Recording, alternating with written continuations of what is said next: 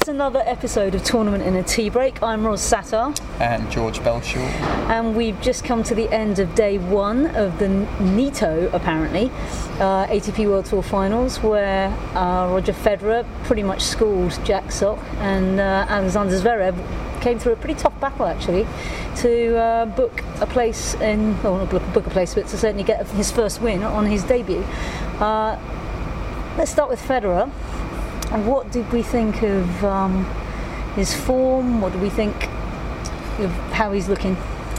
Yeah, it was a pretty slow start from him, I thought, in terms of performance, but he never looked like he was going to lose that match. I don't think he played particularly well. I don't think Sock was bad either. I thought Sock actually played quite well for him, but I thought Federer played quite badly for him, but Federer was still very, very comfortable. It never felt to me like the American was going to win this match. No, I mean, you know, Federer got the best start, jumped out to a straight break lead, and it just seemed to me like Sock was.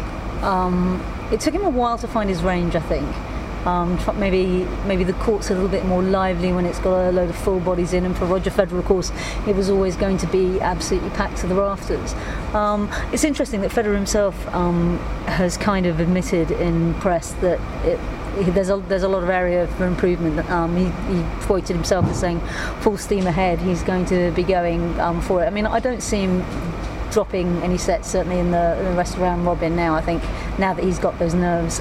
You know, because it seemed that he was nervous. There was like almost anxiety in some of his shots when he had a bit of a wobble. Yeah, well, he made some really interesting comments about how he'd barely played since Barcelona. He'd really done nothing during that Paris Masters week, and then obviously he's had that one match with Andy, and then he's just brought his intensity up from Thursday to Saturday. And I thought that showed today. I really thought he missed a lot of chances in big moments in the match at times. But in the relatively big moments, because of course he never. I'll repeat that. In relatively big moments, of course, because he never faced a break point. But there were a lot of times where he was trying to get a break on Sock and just missed a comfortable shot. He missed that really obvious one where Sock stuck his bottom in his face, but which, you know, was entertaining. But I thought Federer was fairly sloppy by his own standards, and at the end he was like, right, okay, I've not played much. It's really important for me to get through these kind of first round matches, even here where it's a round robin. You know, it's important just to get through that, and he will improve. Zverev up next for him. That will be probably as good a match as we'll see in the round robin stage. I thought Zverev was a little bit erratic?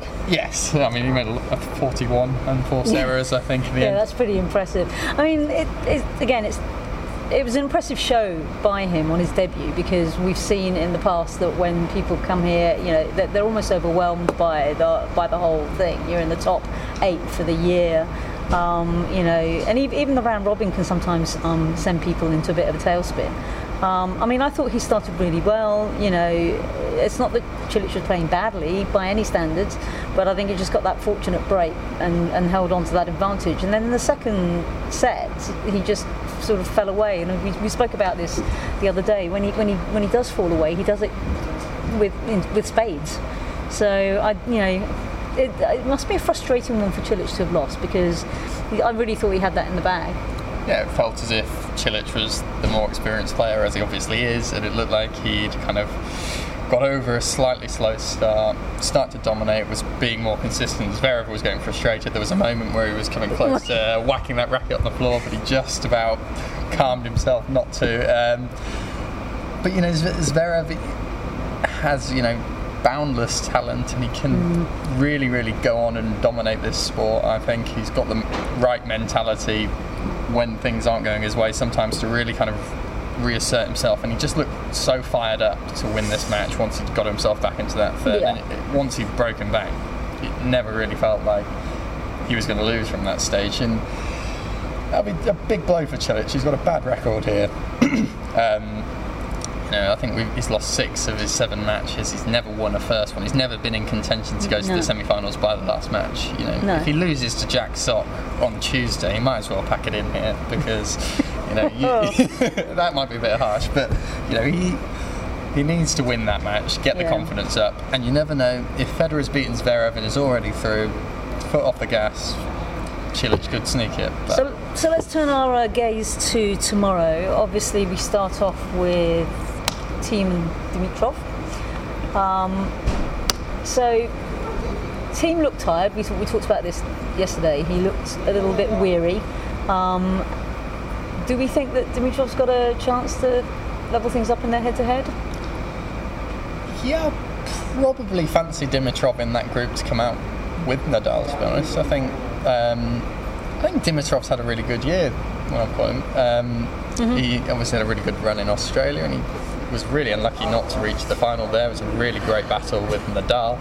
I think his level's generally been a lot more consistent, and on this surface I do fancy him to be able to hit through Thiem a bit more, and as we've said, I think Thiem looks a little bit slower at the moment just through fatigue. You know, his ridiculous schedule, which we don't need to go over again. We all know how ridiculous it is. We'd be here forever if we actually went through it. We actually, all 40 weeks, whatever it is. But I agree. I mean, Dimitrov started really well.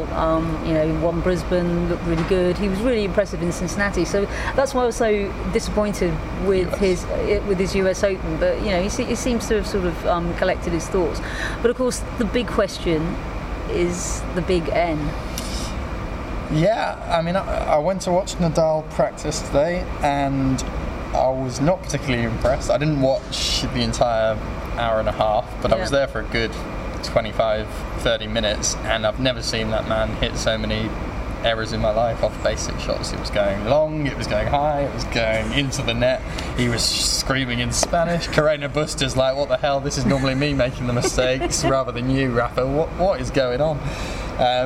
It was really, really strange, and yes, he was moving okay, but what I found really striking about it is that normally when you see Rafa practice, it's really intense. He looks really focused, and it's everything like it's magic. It wasn't that. It was, okay, I'm moving okay, but I'm making a big point to show I'm moving okay, and just striking, and his timing just seemed a bit off. It looked like he'd not played much. He'd spoken about playing 1 or 2 hours per day for the last 4 days, and that showed. He didn't look like a guy who it's his job to hit 6 hours a day. You know, the spirit wasn't there. So whether he's shaking those cobwebs off today, I'm not sure, but there are concerns for tomorrow. Well, I mean, there's an argument that says that if you're going to, screw up with bells on, practice is probably the best time to do it. I bet you now, more than ever, he's really happy that none of the practice courts are available to the public, because if I was a member of the public and a Rafa fan, I'd probably be pretty suicidal by now. Yeah. You would not have enjoyed that as a Rafa fan today, I don't think. But yeah, you're right. That is the only good thing you can take from that practice today. He's fit enough to get through it, and B, it can't get much worse than that tomorrow. No, really I mean, can't. it'll be interesting to see. I mean, Goffin always strikes me as a kind of player that sometimes becomes overawed with who he's playing. I mean, we've certainly seen him a bit like that when he's played Federer. The enormity of who he's playing seems to him. But I just got the feeling in his press conference that he was up for this. He's like, to play him not on clay, I'm going to make him run. I'm going to be really honest right now and say before this year, I didn't think that much of Goffin. I thought he was a hard worker, but I thought he was never going to go much beyond the top 10.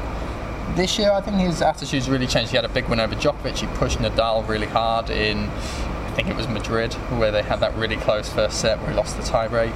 And I started to genuinely think, right, this guy's in really good form, and there's a genuine belief coming to him now that he thinks he can do it at this level.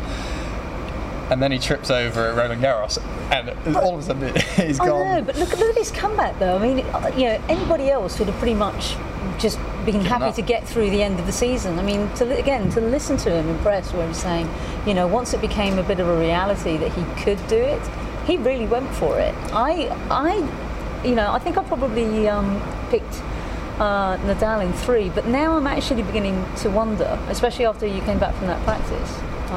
But we shall see. Yeah, you're right with Goffin. He's made a great surge to get here. Again, there was talks of him being tired. But yeah, he's definitely got a chance. I'm still sticking with Rafa because I'm always too much of a scaredy cat to actually go against these big guys on these matches. But Goffin can spring an upset. It'll be interesting. It certainly will. Thanks for listening. You've been listening to George and Roz on wrapping up our day 1 of the Nitto ATP World Tour Finals. Join us again tomorrow. Thanks for listening.